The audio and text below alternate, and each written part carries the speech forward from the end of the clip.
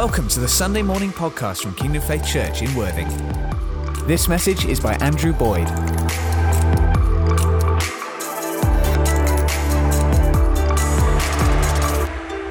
So, we're looking at the Beatitudes. If you've got a Bible with you, you might want to turn to Matthew 5. If you haven't, sooner or later, but it isn't necessary at the minute, it'll be up on screen. But I want to start with Matthew 4, because this is the context for the Sermon on the Mount. Beatitudes means blessings, okay? Jesus went throughout Galilee, teaching in their synagogues, preaching the good news of the kingdom, and healing every disease and every sickness among the people. News about him spread all over Syria, and people brought to him all who, can you say all? All who were ill. All who were ill. With various diseases, those suffering severe pain, the demon-possessed, those having seizures, and the paralyzed, and he healed them all. Can we say all again? He healed them all. Jesus, can you just imagine, okay, that you are Jesus' disciples? You've just been called. Now, there must have been something in that calling, because his ministry had barely begun. But he looks you in the eye and says, Norton, I want you. Drop what you're doing, come and follow me. And you do just. What is it that provoked Norton to drop what he was doing and follow him? But this is what they saw. Something fired up in their hearts, a hope fired up in their hearts about who this man was and the power and the authority with which he spoke, and they followed him. And that's what they saw. Now put yourself in their positions. Whatever you had longed for in your heart suddenly was unfolding before you. People are being healed. People are being delivered. People are being set free. There's hope in the air. There's joy in the air. There's happiness in the air. There's excitement in the air. Something completely has changed, and you are part of it. You are part of it. So what Jesus does next is he says, look, we're going to get away from these crowds because they're building and building as they would do. You'd expect that, right? We're going to get away from these crowds, just you and me. We're going to go up a mountain. And then Jesus did what they did. I mustn't walk too far away. Andrea, flap at me if I go too close to tables. So he took them up a mountain, and what they did then was completely the opposite of what we do now. Whoever was teaching sits, and everybody else stands, okay? Bit strange. A bit strange. But anyway, that's what they did. So Jesus is up the top of this mountain, and these guys have just seen heaven poured out on earth in a way that makes them go, come on! Jesus says, I'm now going to tell you how to be my followers, what it's going to involve for you, okay? And your heart is really singing, and you're looking forward to what he's got to say. And he begins in this brilliant way with this fantastic word. He says, blessed. Now, the trouble is we've made that word really religious. Okay? What he meant was, wow, how happy are you? That's what it means. How happy are you? It's yes, come on, wow. That's what the word blessed means, okay? So today, how happy are you? Are you blessed? You're going to get more blessed. You want to be more blessed? You want to be more happy? Come on, you're going to be, all right? Because this is Jesus' message to his special followers. This was not for the crowds. This was for us, had we been there, okay? So that's the context of this. And what unites these followers is that they have seen the kingdom of heaven coming down to earth. And now Jesus is saying, okay, let me equip you in order to follow me. And I'm telling you, it's going to be good because it begins with a wow. How good is this? Come on. How blessed are you? Let's not think it means blessed. Okay? Please. It's not. It's wow. Okay. So you're all ready, right? You're excited with what you've seen has blown your minds. And he started by telling you, how happy are you? And then he says, blessed are the poor in spirit. What? For theirs is the kingdom of heaven. That's not what you were expecting to hear. Because suddenly you feel like you've become incredibly rich in spirit. You've seen amazing things take place.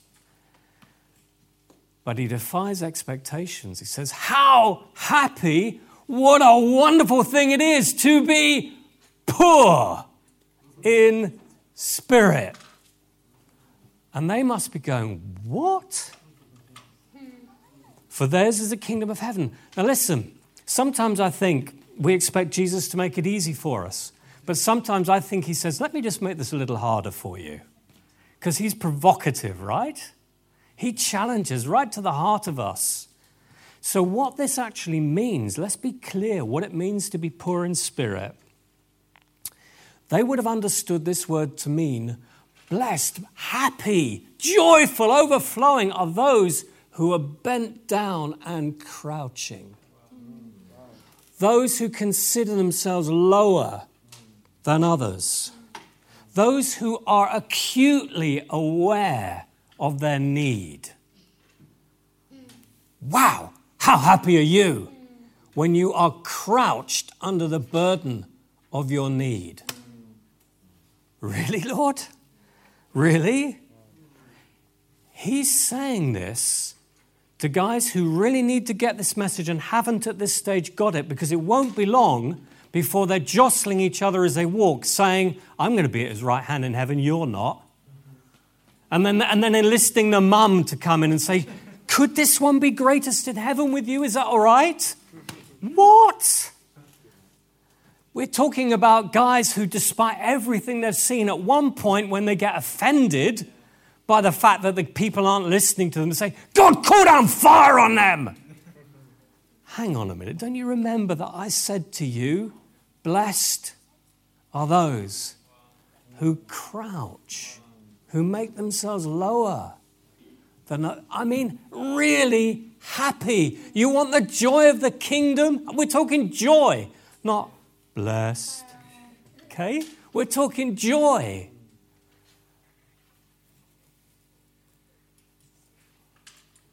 Blessed are you when you are reduced to begging. This is what it means. When you are reduced to holding out your hand and say, I have nothing, could you give me anything? Can you spare any change, Gov? Blessed, happy, joyful, radiant are you when you're reduced to that. When you are destitute, you have nothing. When you have no influence, everybody overlooks you, walks past you, regards you as a nuisance. You have no position, you have no honor. When you are lowly, when you are afflicted, when you are helpless, when you cannot achieve anything you set out to do, nothing at all. When you are powerless, then you are, come on, blessed. You can imagine? Now this is to you. Had you been there, you'd be stood there, thinking, what? Okay, this is to you. Now you know there's something real and authentic in this, but it's making you go, what is he talking about? Everything's gone upside down here. He's not talking primarily about physical poverty, although it can mean that. But he's talking about being lowly in spirit. And essentially what he's saying here is this, everything I'm telling you is blessed, is in opposition to pride. This is an attack on pride. This is an attack on what I know you're about to say a little bit down the line when you say, can I sit next to you in heaven? Who is the greatest? Forget it.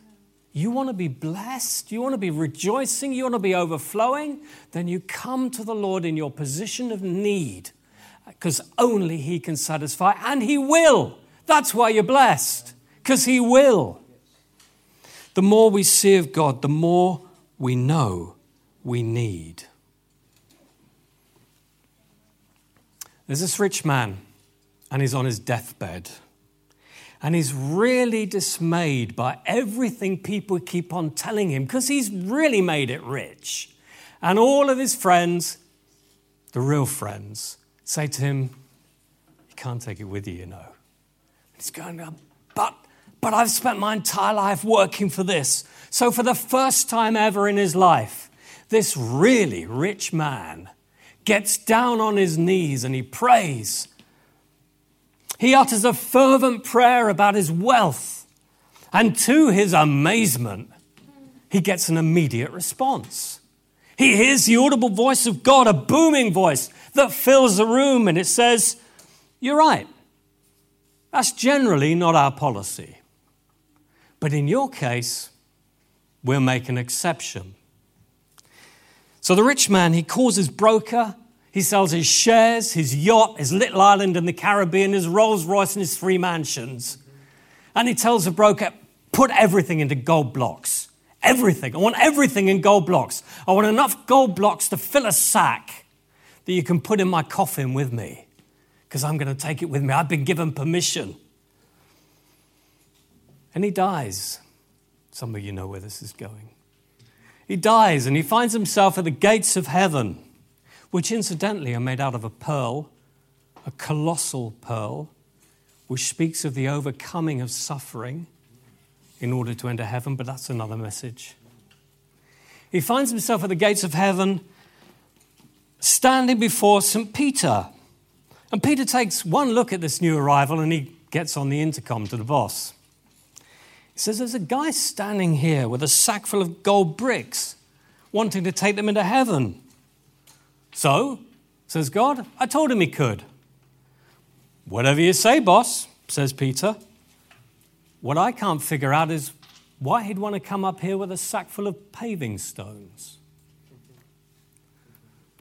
Revelation tells us streets of heaven are paved with gold. Everything is being turned upside down. God's kingdom turns everything upside down. It takes the poor and the needy, and it says you can place your feet on a pavement of gold. That's the stuff you can walk on. He turns everything upside down. James 4:10 says, "Humble yourself before the Lord, and he will lift you up." If we want God to lift us up, we need to crouch before him. We need to be poor in spirit and know our need of him. It's not about what we can achieve. It's not about our hopes and our ambitions and our dreams. It's about him at work in our lives. Next beatitude, Matthew 5:4. "Blessed are those who mourn, for they will be comforted."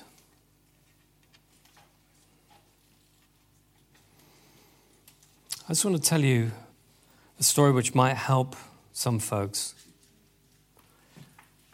Some years back, my parents died, and they died very close to one another, within 3 weeks of each other. And that's quite often the way. One goes, the other one gets a broken heart and dies of that. Now, my mum died first, and my dad died soon after, and I was abroad at the time. I'd said goodbye to Dad. I thought he was okay. My last memory of him is waving goodbye to him at the doorstep of his bungalow in Emsworth. And Dad said, "Yeah, go. It's only a 2-week trip. It's fine. I'll be fine." But he had a fall, and he broke his neck, and he died very soon after all of that.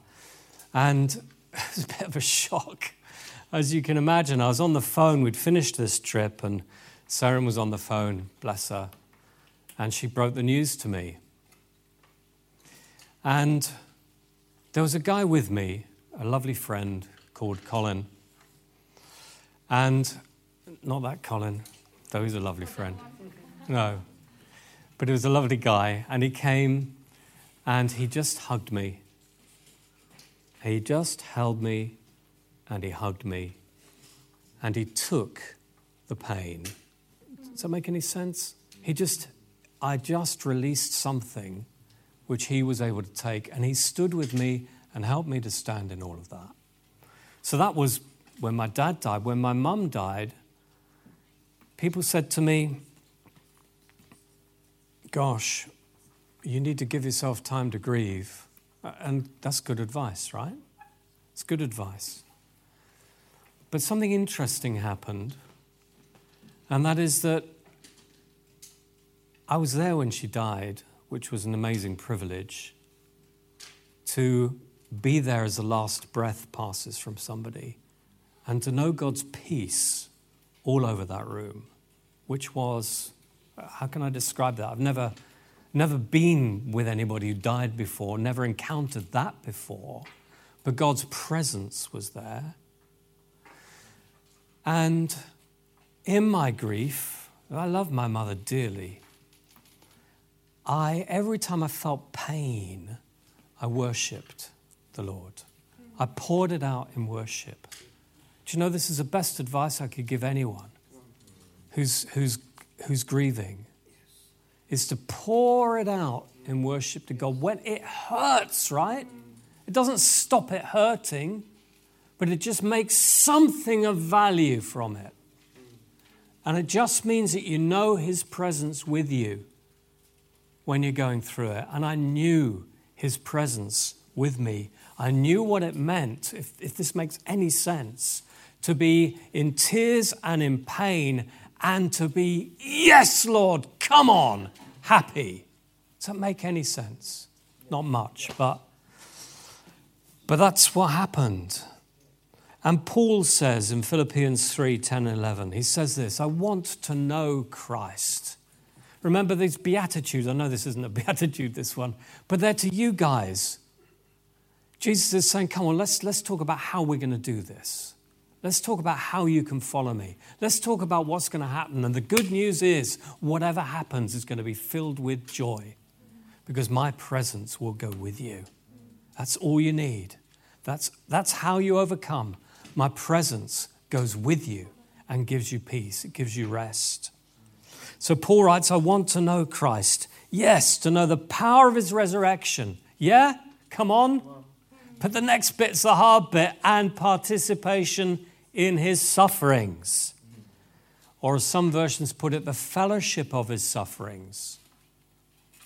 Which is actually the version I prefer, because I think it cuts two ways.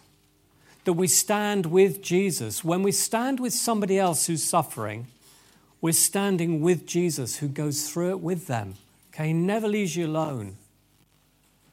So we're actually participating in the sufferings of Christ when we stand with somebody else who's suffering. But the wonderful thing is that He participates with us when we suffer. How many of you have felt that? When you've had a really hard time, you've just felt His presence and His comfort. Yeah? It's just wonderful. And you can go through it. So, for that reason, I understand something of what it means, what Jesus meant when He said, blessed are those who mourn. Matthew 5:5 says, blessed are the meek. Happy are the meek. Come on. Joyful are the meek. This word meek has been ruined by some Christian hymns. It doesn't mean to be a wimp. To be meek, the best analogy I can think of, imagine a beautiful white stallion. Fantastic, magnificent horse. Muscle, power, strength, something majestic about this animal, but it's wild. So the owner of this horse can't do anything with it other than admire it until the owner, and we have this terrible word, breaks the horse. Any horse riders here? There must be a better term for training a horse than breaking it. Anybody know? We're going to dump the word break and we're going to put the word train in there because I just think it's better. Okay? Once the horse has been trained, once the horse has got used to the owner standing there, the sound of the owner, the determination of the owner to be able to ride this horse, you have to be very determined if you're going to train a horse, a wild horse. We've seen the films, right? Some of us might even have done it. But that magnificent stallion is only of any use to the owner once the owner can ride it. So for the owner to ride it, the stallion has to trust that owner, learn to respond to their touch and their voice and their presence. That is meek. the stallion has been made meek. It's not been reduced to a wimp. It's still a magnificent stallion, but now it has use. So when Jesus calls his disciples and they're stood up and he's sat down on this mountain and he says, you are really happy when you are meek. That's what he says about you. Let me train you. Let me make you fit for purpose. When you are fit for purpose, then I can ride you. Then we can go out. Then we can go places. Then we can be together. Let him make you meek. Because then you come into your destiny and your calling, and the gold within you comes out, and all that God has called you to be, all that he sees in you, all that he lifts up from you, all that he raises you up to be happens, but you need to be made meek. And it takes a lifetime. But you are so happy when it happens. I'm just going to read to you a quote from a commentary, because I just thought it was really good. It's about meekness again. Meekness towards God is that disposition of spirit in which we accept his dealings with us as good. Okay, we could protest. Why are you doing this, Lord? Why are you allowing that? Why am I going through this? But God is good all the time, right? And that's when faith rises, when the times we're in don't appear to be good, but we declare the goodness of God over those things. So we accept his dealings as good and without disputing or resisting them. In the Old Testament, the meek are those wholly relying on God rather than their own strength to defend against injustice. Hear me right. I really believe, and I work with a persecuted church. We do need to defend others against injustices. But the moment, and sometimes we need to defend ourselves, but let's be careful we don't get into an entitlement or an anger or a bitterness of spirit when we're defending ourselves against injustice. Anger is godly if it is turned to compassion and a fight for justice. It is godless when it becomes bitter and twisted. And that usually happens when you start to fight for yourself. Thus, meekness towards evil people means knowing that God is permitting the injuries they inflict, that he is using them to purify his elect, and that he will deliver his elect, those he's chosen, you, in good time.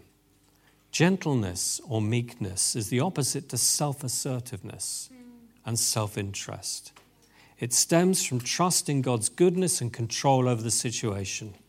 The gentle person is not occupied with self at all. This is a work of the Holy Spirit, not of the human will. Can you get a feel of what meekness looks like? And this is to guys who are about to jostle for position and say, can I sit at your right hand? And could we call down fire on them? So they're hearing his words, but they haven't quite got it all. Blessed are those who hunger and thirst after righteousness, Matthew 5:6. What does that mean? We need food and water to live. If you don't have it for long enough, you will crave it. Being peckish for righteousness is not what he's talking about. Fancying a drink of water or a cup of coffee is not what he's talking about. He's talking about being thirsty. He's talking about being hungry. Has anybody here ever been really thirsty? Really thirsty? You have. You have. I was doing a trip some years back in Sudan, in South Sudan, and it was the most extraordinary, I'm a journalist, it's the most extraordinary assignment. It was to buy slaves to return them to their families and prove the existence of the slave trade in Sudan. And in my stupidity, because I'd never done anything like this before, I didn't bring enough water with me. We had to walk 12 to 14 miles in about 45 degrees of heat, both ways, each way. And I realized that I was burning through all of my water within about half an hour. And then I just had to really eke out my water. and I got really dehydrated. My tongue, you just start thinking about water. I mean, to begin with, I started thinking about Coca-Cola. That's not real thirst, okay? Real thirst comes when, blow the Coca-Cola, where's the water? And I had no moisture at all in my mouth. My tongue was like a stone. That's thirst. Well, I knew it was going to be all right, but blessed. Yes, you are really, really happy. Come on, wow, when you hunger and thirst for righteousness. And righteousness means two things. I know you've heard me preach this before. I'll be quick. One is right standing before God, which can only come through Jesus. We can't earn our place in his presence, ever, or pay him back.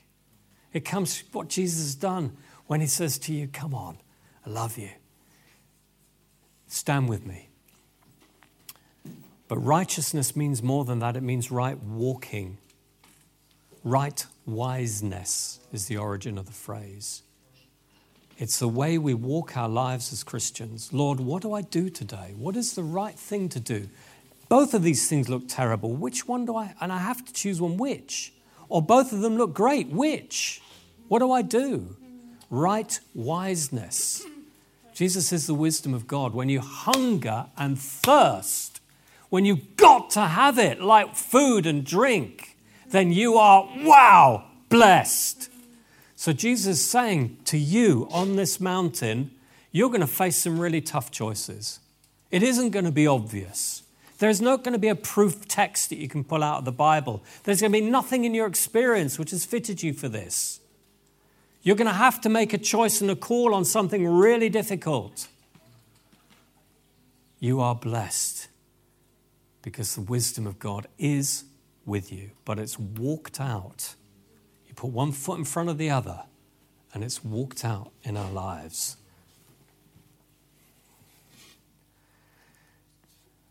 Blessed are the merciful, for they shall obtain mercy. So these guys that want to call down fire from heaven because a few people didn't like what they had to say, got to learn this lesson. And Jesus is really clear, and this is one of those occasions when he says, let me make this more difficult for you. Luke 6:37-38 says, do not judge, and you will not be judged. The implication of that is if you do judge, you will. Okay? That's the implication.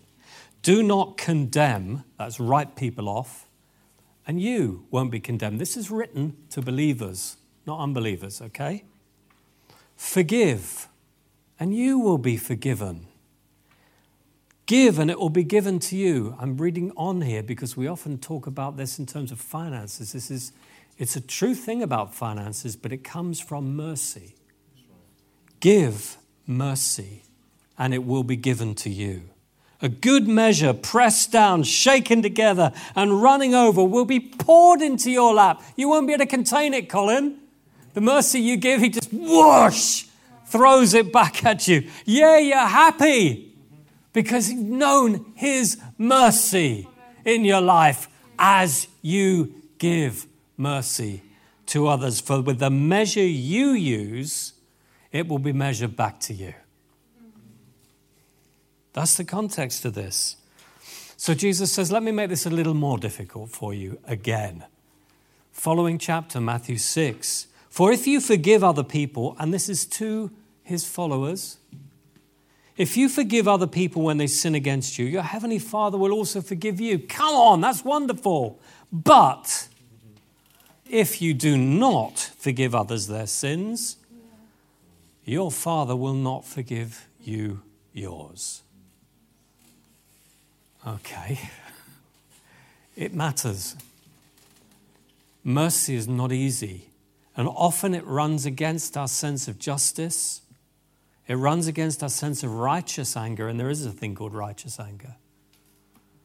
But God calls all of his followers to be deliverers of mercy into this world which is desperate for it. We don't know how much we need it. Then it says, blessed are the pure, for they shall see God. So if you're going to be pure, he's going to have to refine you like gold. And that's modern refining of gold is acid. It can mean a great deal of heat. It can mean a lot of pressure. But wow, happy are you after that's done and you are purified, because only the pure in heart will see God. And God's call on our lives is to know you more and more and more, and that you know him more and more and more. That's what you're made for. That's who we are. People designed to be known by God and to know God. All of humanity is. It's our call to help them to do that. But for that, we need to be made holy. 1 Peter 1, 15 to 16. This is Peter going, let me make this a little more difficult for you. Just as he who called you is holy, we no doubt about that, right? So you be holy in all you do. For it is written, be holy as I am holy. Genesis 17:1, the most wonderful passage. Walk before me, God says to Abraham, and be blameless. And what that means, briefly, is that if we walk our lives out with God always in front of us, with his face on us and our face on him, with his smile towards us and our smile towards him, with our hearts open to him, in honesty and transparency, in that process, he makes us to be without blame. It's not a condition for walking with God. It's what happens when you walk with God. In the process of walking in his presence, pursuing him, hungering and thirsting for more of him, he makes you pure. He refines you. He sorts out your life. He sorts out your habits. So more and more and more of him can come into your life, and you can know him more and more and more.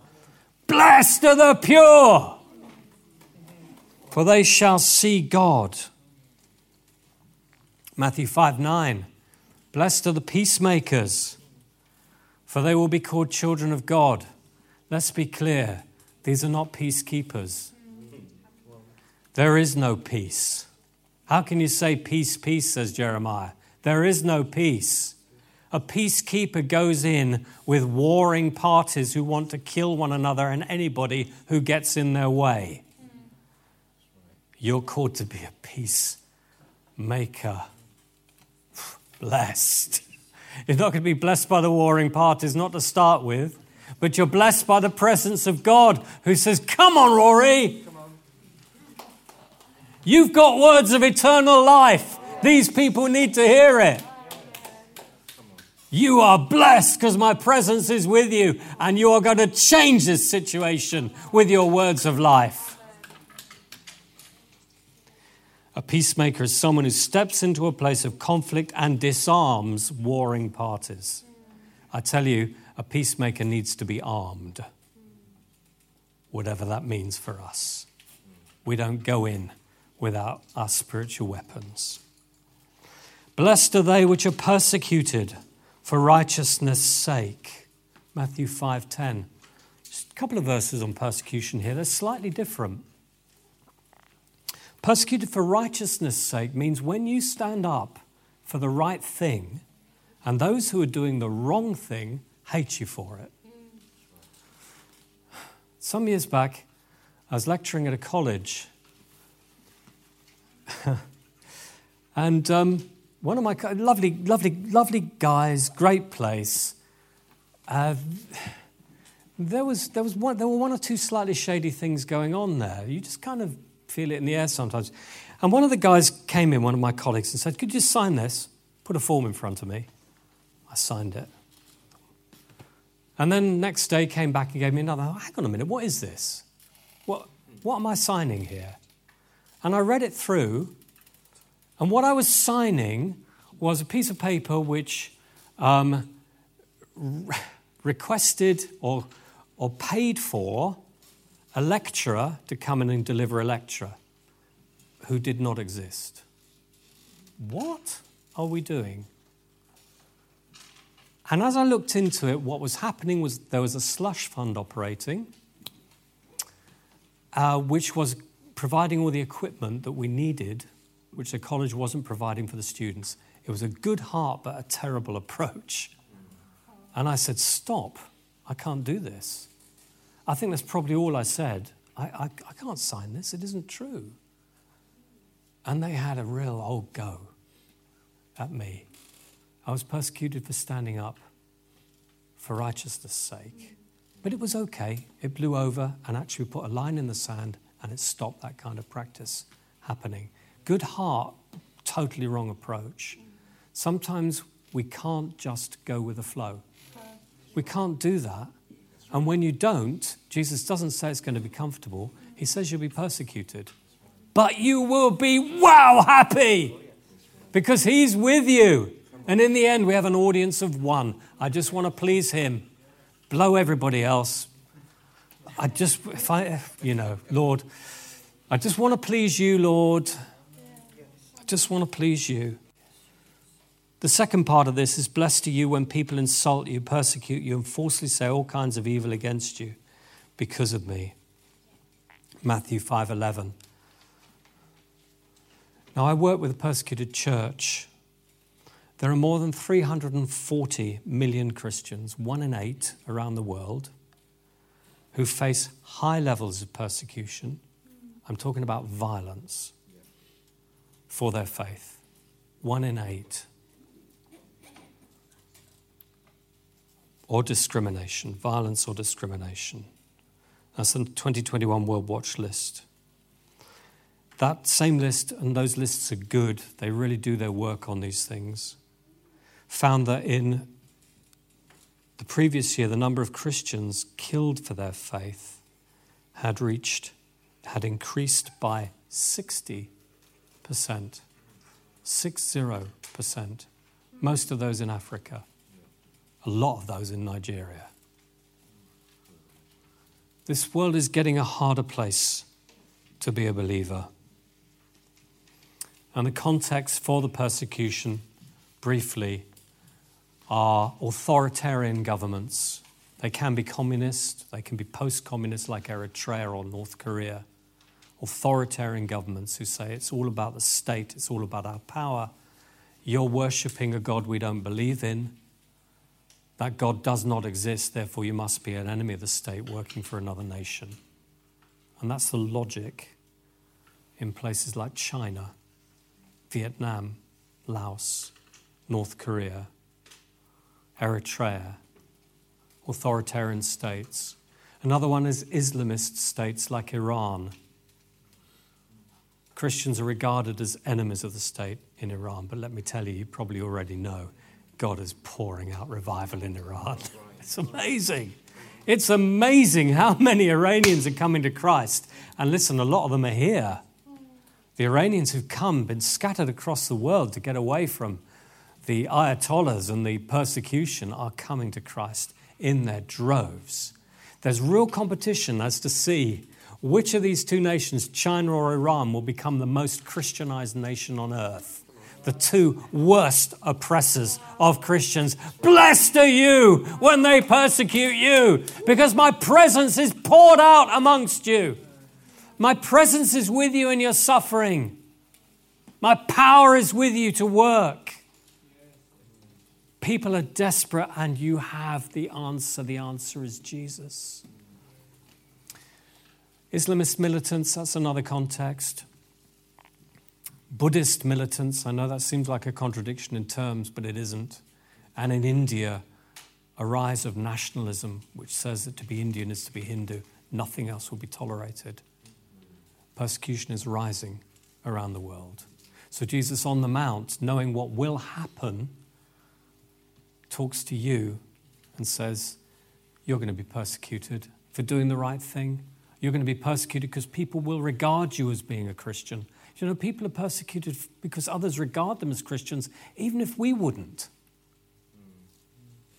But because others think you're a Christian, we'll persecute you.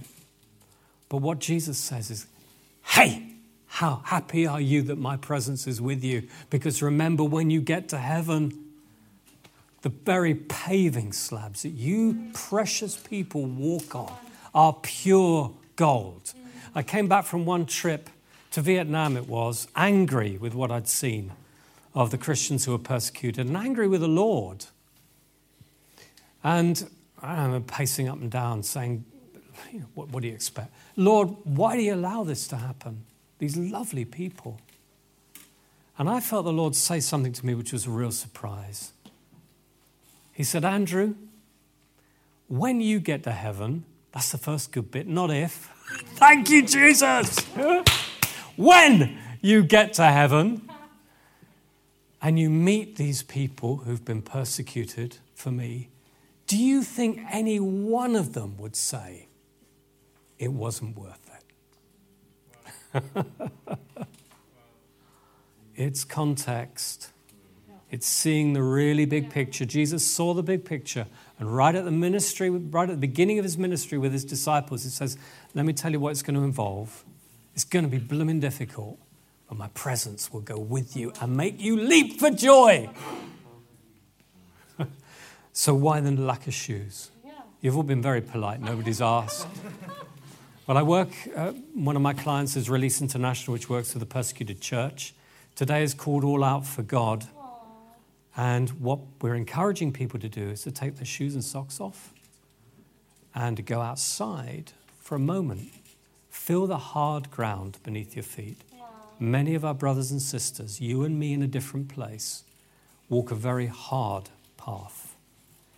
And just feel that beneath your feet and pray for them for a moment. That act of identification which Jesus does always for us. Lazarus died and Jesus knew he was going to be raised, but he wept because they wept. Not because it was going to go wrong.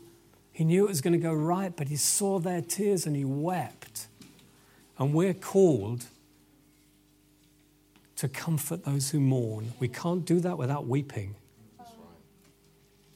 You can't just grin, say grin and bear it. How are you doing today?